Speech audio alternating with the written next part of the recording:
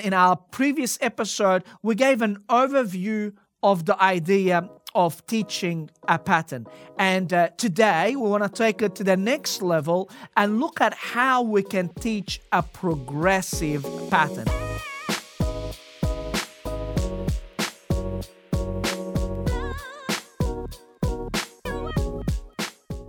Hello and welcome again to another episode in our teaching series that we've titled A Band of Disciples. A Band of Disciples.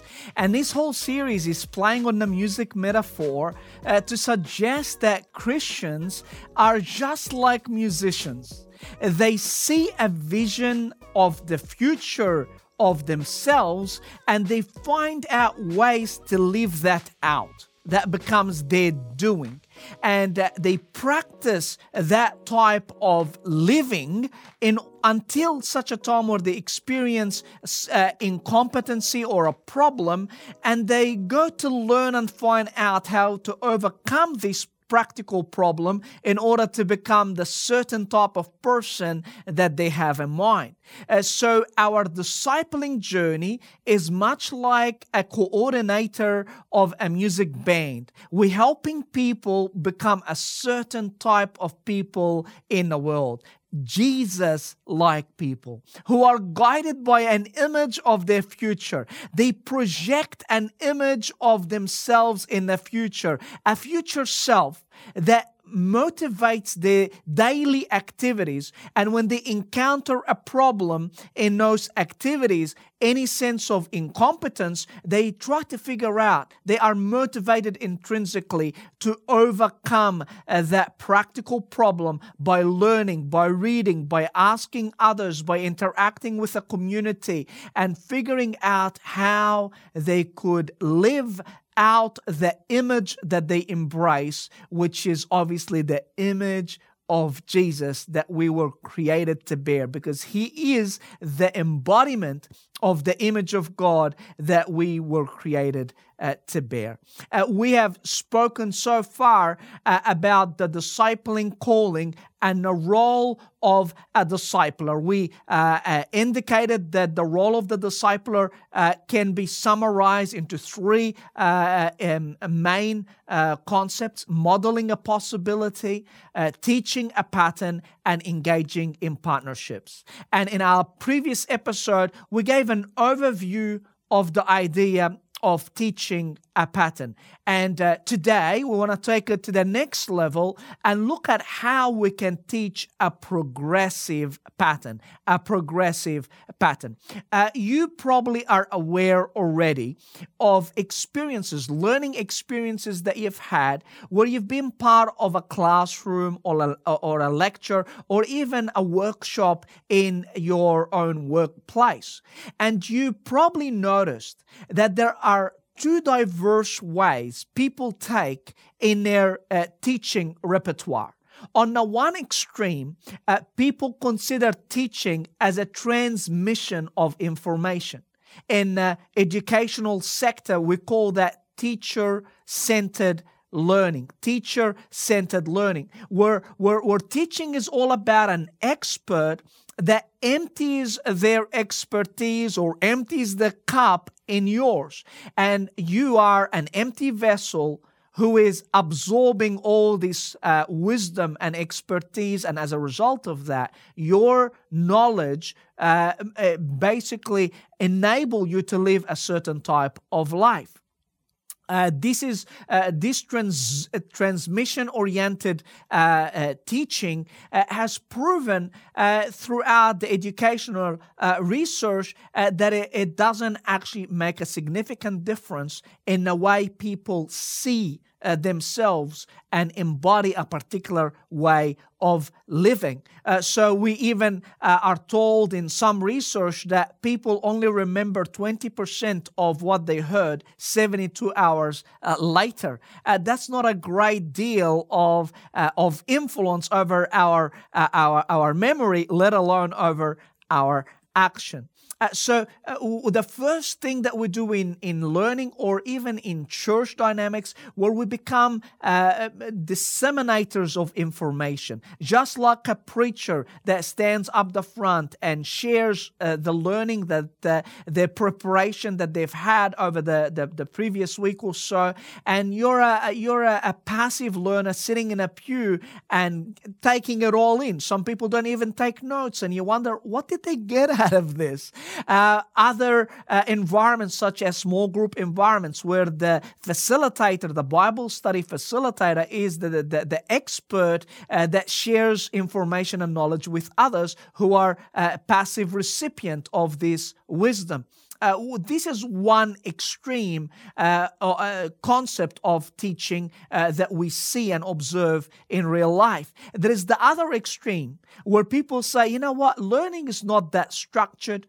Discipleship is not about a curriculum. Let's let go of all of that. I remember meeting with a particular pastor once, and he was asking me about what type of approach we have for our discipling groups, and I was sharing with him some of our Bible study material, and he said to me, I don't believe discipleship needs a curriculum. And I understood that because he's probably was familiar with this structured approach of information dissemination. But he went to the other extreme and said, no, we don't need any curriculum.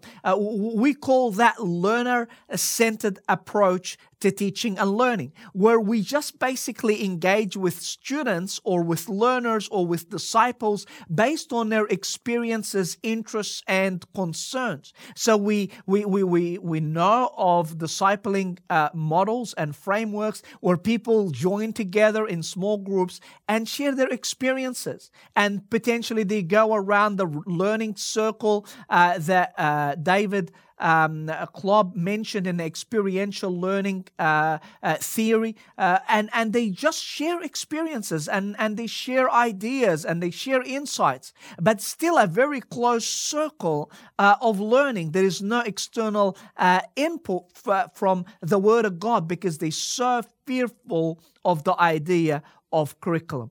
So we've got on opposing ends of the spectrum, the structured and the organic.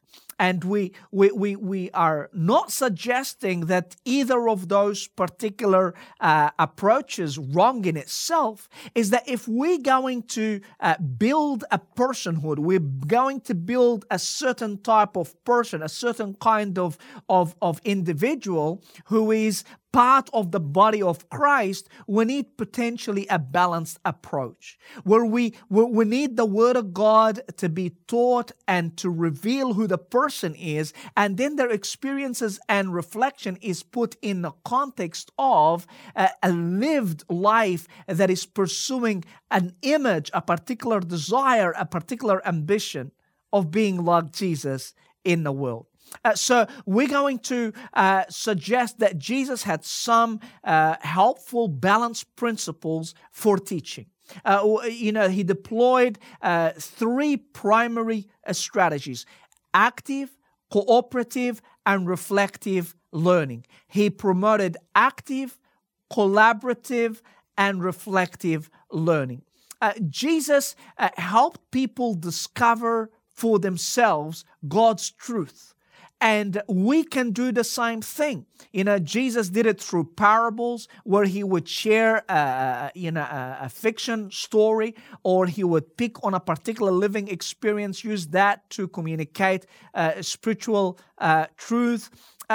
Jesus helped people to get into a story and to discover for themselves, to negotiate, to navigate their understanding of the reality of God's Word that is given to them in a parable or in a story or in question and answer, but he helped them discover for themselves. He didn't just preach at them in a way where they just become an empty vessel receiving the wisdom. Indeed, he preached.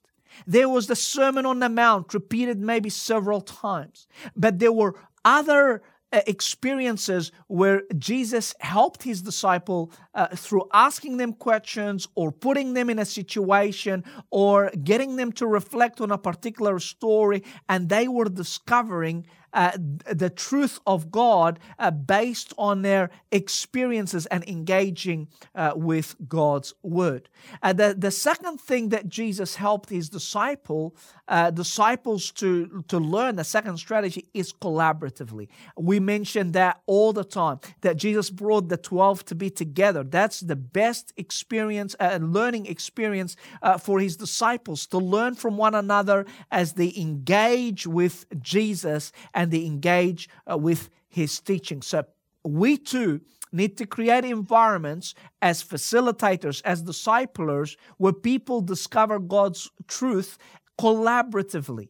They share their ideas. They listen to one another's insights. They engage with the word. They share, this is my experiences of this particular passage.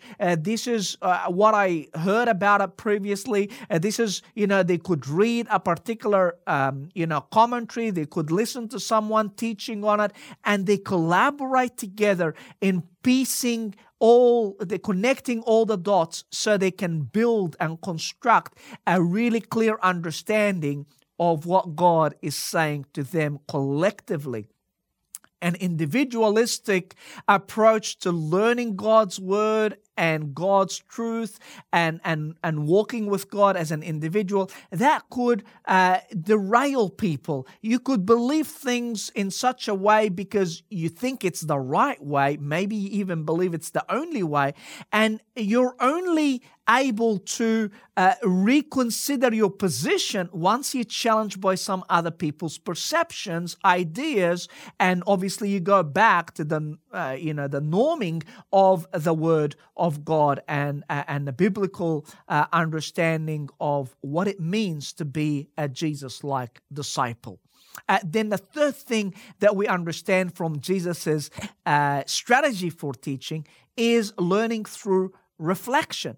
So people need to discover God's truth reflectively. They need to think about their experiences. They need to reflect on their assumptions. They need to share, what they think about what's happening. And they need to also figure out how God's word, how God's principles, how God's values apply to their lives. So they reflect after their experiences in order to gain an understanding of how to reflect in the midst of their experiences. So we become reflective practitioners, people who have practical wisdom. So Jesus didn't, develop zombies or machines or robots. He wanted individuals who would discover God's truth. They engage with God's word. They engage with God's word collaboratively with other people who are like-minded, but they also reflect on their experiences, learn from their experiences and prior knowledge. They learn onto their actions and allow the word of God and the input of others to impact that as well. And we would like to be disciplers who facilitate communities that facilitate active, cooperative, and reflective learning. And in our next series, when we address discipling community, I will share with you precisely how we run our communities of disciplers with these three strategies in mind. But today, for the time we have left, I would like to answer the question, what is the role of a discipler? What is the role of a discipler in teaching a progressive pattern? We've spoken about modeling a possibility. So now we want to see, what do I do as a discipler who are called to disciple others into Jesus' likeness? What's my role in teaching a progressive pattern? I want to bring to your attention a couple of scriptures that show that our teaching must be tailored to the stage of development where the people that entrusted to our care are at. And I want to start with the book of Hebrews chapter 5, starting from verse 11. This is what it says. We have much to say about this, but it's hard to make it clear to you because you no longer try to understand.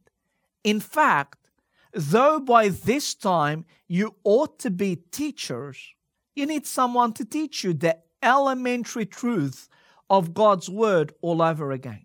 You need milk, not solid food.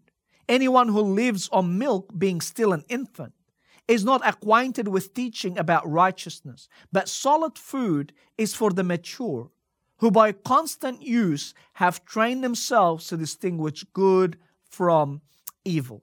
The first thing you notice here, that the writer of Hebrews distinguishes between infants and the mature, immature and mature people. I would imagine he's mentioning this because there is a tailor-made approach to each segment. So he says to them, you should be mature by now, which means he's talking about their spiritual life, not just as biological maturity. Because he's saying you should be teachers, like you should be so mature that you are responsible for others and helping others. You should be teaching a progressive pattern yourself. But the reality is, you're like an infant. You need the elementary truth of God's Word. That means you need a different sort of diet. He's saying, I can't give you the solid food that should be yours because you should be mature. I need to give you milk that is reserved for the spiritual young, the infants. So as a discipler, our number one priority is to tailor-make our teaching to the needs and the spiritual phase of the person, so as to not overwhelm them and as well as to not bore them. We need to be mindful of a tailor-made, dividing the word of truth rightly for their current experiences and spiritual maturity. I want to also bring you to another passage that helps us see that as followers of Jesus, as disciples, we go through stages like plant development, like human development. There are phases of spiritual development.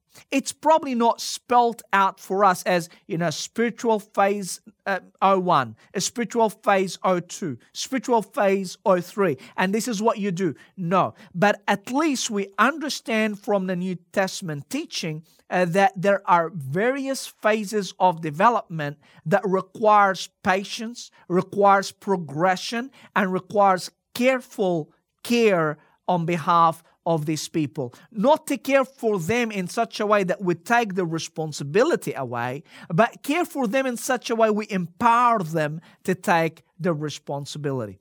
The Apostle John, in his letter, which commentators illustrated, it's like a sermon. It's a growth sermon. He's assuring the Christians, probably, that were under his care in Asia Minor, that they are genuine followers of Jesus, and he's giving them some examples that would help them not fall in discouragement because of the teachings of false teachers at the time, some sort of Gnostic type of teaching.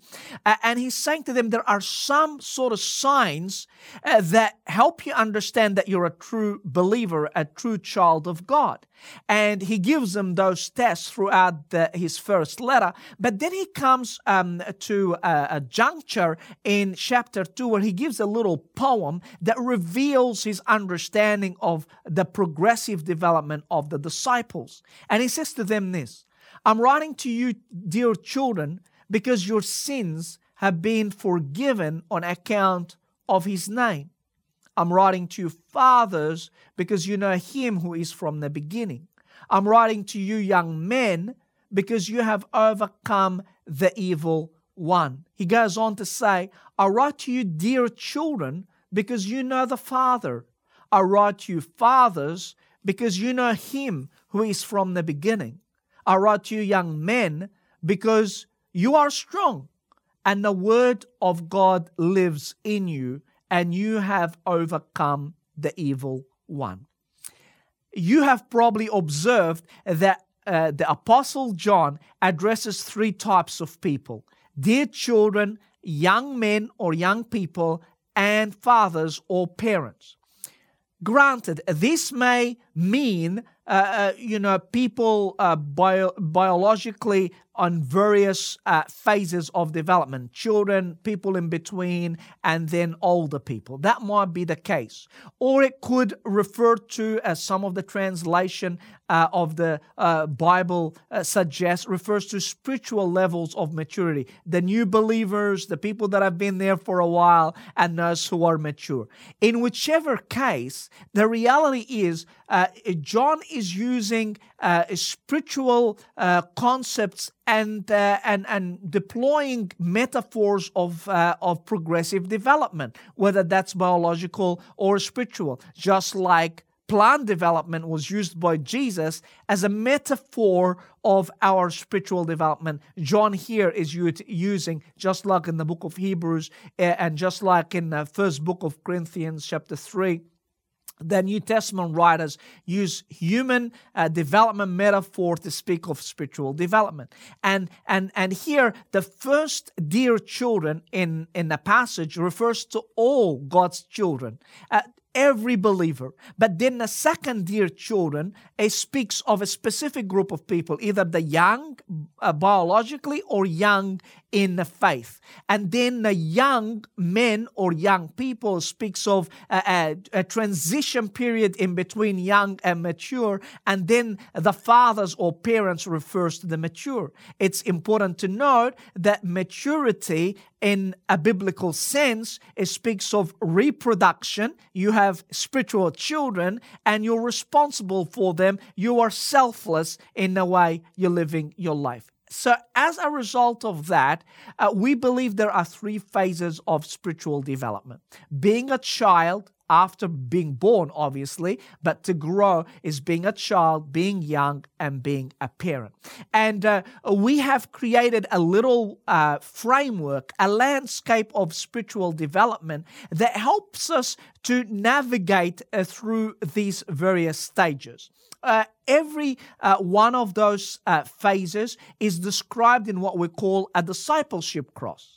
The discipleship cross is simply a graphic a diagram that helps us to conceptualize spiritual development in four main areas: relationship with God, inner life, relationship with believers, and influence in our world.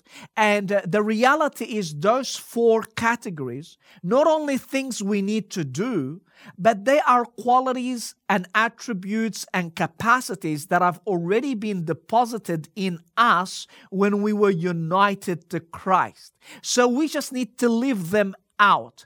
And we have attempted to describe every level of spiritual development based on the identity and the indicators that come with this identity. This is not meant to be prescriptive. This is just helpful to stimulate our understanding. It's an overview map to help us know how to navigate the spiritual landscape. And I bring your attention now to what we call part 2, which is standing firm. Standing firm is the child stage. If receiving Christ is the infant stage, then standing firm is the child of God stage. We develop our identity as loved children of God. We embrace the reality that we're loved children of God. Loved children of God have indicators that reveal their true identity on the inside. They have worship habits. That means they connect with God. They have integrity habits. That means they are very careful to honor God when nobody's looking. They have family habits. If God is our dad, heavenly dad, then other believers are my family members. And then they have witnessing habits. If God is my father, then I'm so proud of him. I want to tell everybody about him through my life and through my words. So that becomes a map for people who have started to walk with Jesus. We say to them, the scripture reveals your true identity as a loved child of God, and God is your real and ideal Father. And we help them over time to embrace the indicators and to invest in those indicators to be able to live out who they really are on the inside, a loved child of God. The second phase, we look at the identity and the calling of being an imitator of Jesus. That every disciple is an imitator of Jesus. That's their life calling. So their identity, a loved child, their calling, aspect of their identity, their vocation is being an imitator of Jesus. And that has its own indicators. If I'm imitating Jesus, then I'm going to have intimacy with the Father, just like He had intimacy with the Father, joyful intimacy. Jesus was humble and said to His disciples, "Learn from me because I'm gentle and lowly in heart." Jesus treated other believers as friends. He says, "I'm no longer going to call you strangers or slaves. I'm going to call you friends." And Jesus asked His disciples to disciple others, to have fruit, much fruit and lasting fruit. He said that's what a disciple is in John 15. And so how do we have much fruit and lasting fruit? By replanting, and therefore we invest in other people and see them develop. And finally, the last phase of development is revolving around the identity of being a selfless parent, a father, a mother, a spiritual parent. And if I am selfless, being filled by the Holy Spirit, that means surrendered to His control, I am consumed by the glory of God, not by my own glory. I'm living in self-control, in purity and perseverance. I'm not living for my own pleasures, and I'm not collapsing under the weight of pressures. I'm self-controlled. If I am surrendered to the Spirit more consistently, more fully, I'm also living in oneness with other believers. I see them as part of the body of Jesus. I'm not an individualistic person seeking my self-actualization. I'm seeking the maturity and the health and the growth of the whole body. And finally, I'm multiplying disciplers. I'm no longer living just for my own ministry legacy. I'm empowering people. I'm believing in people. I'm helping people multiply and reach their full potential in God. So this particular landscape enables you as a discipler to do three quick things to help people. Number one is to help people to discover where they at in their spiritual phase. Are they seeing themselves as a child loved by God? Are they seeing their calling as imitators of Jesus? Are they seeing themselves as selfless parents? They navigate the map of the spiritual development, so they know what's their next zone of development. What can they do next? What is God invested in them, and how can they live that out in reality? The second thing, after helping them discover where they at, you help them evaluate what can they do to collaborate with the Spirit. So they say, okay, maybe they have a problem in terms of pride. They all of a sudden living an arrogant lifestyle. And instead of you hammering them about that, you say, hey, let's evaluate what's actually happening deeply that making you interact in this way, and lead them to recognize the root cause. Evaluate that maybe the idea of being an imitator is not their all-consuming calling in life. So they evaluate and they set goals in this way, which takes us to the third concept that you can help your disciples with. Help them set goals and plan to collaborate with God in these areas. Okay, so you discover that the main cause and the main difficulty here is that you're not seeing yourself as a loved child of God. Okay, what can we do about that? How can we help you embrace that? What type of scriptures do you need to meditate on? What type of practices do you need to embrace? What type of community that you need to share with? Who's going to support you and keep you accountable? So it becomes a very helpful tool to go from one level of glory to the next, as 2 Corinthians 3:18 tells us. We are on a progress to go from glory to glory aided by the Spirit of God, supported by the people of God, lifted up in prayer so that breakthrough may come. This is not something that educationally can be done by mere humans. The Holy Spirit enables us to embrace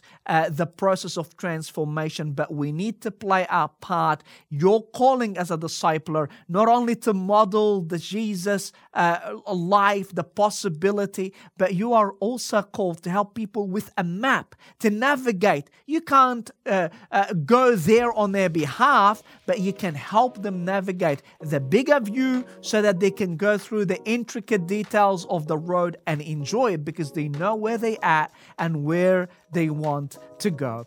It is our heart's prayer that you feel encouraged and empowered to teach a progressive pattern, to help the people that are being entrusted to your care to go from glory to glory, just as by the Spirit of the Lord. Thank you so much for watching. In our next session, we're going to look at our role as engaging in authentic partnerships with our people. May God bless you. Until we see you next time, be utterly blessed.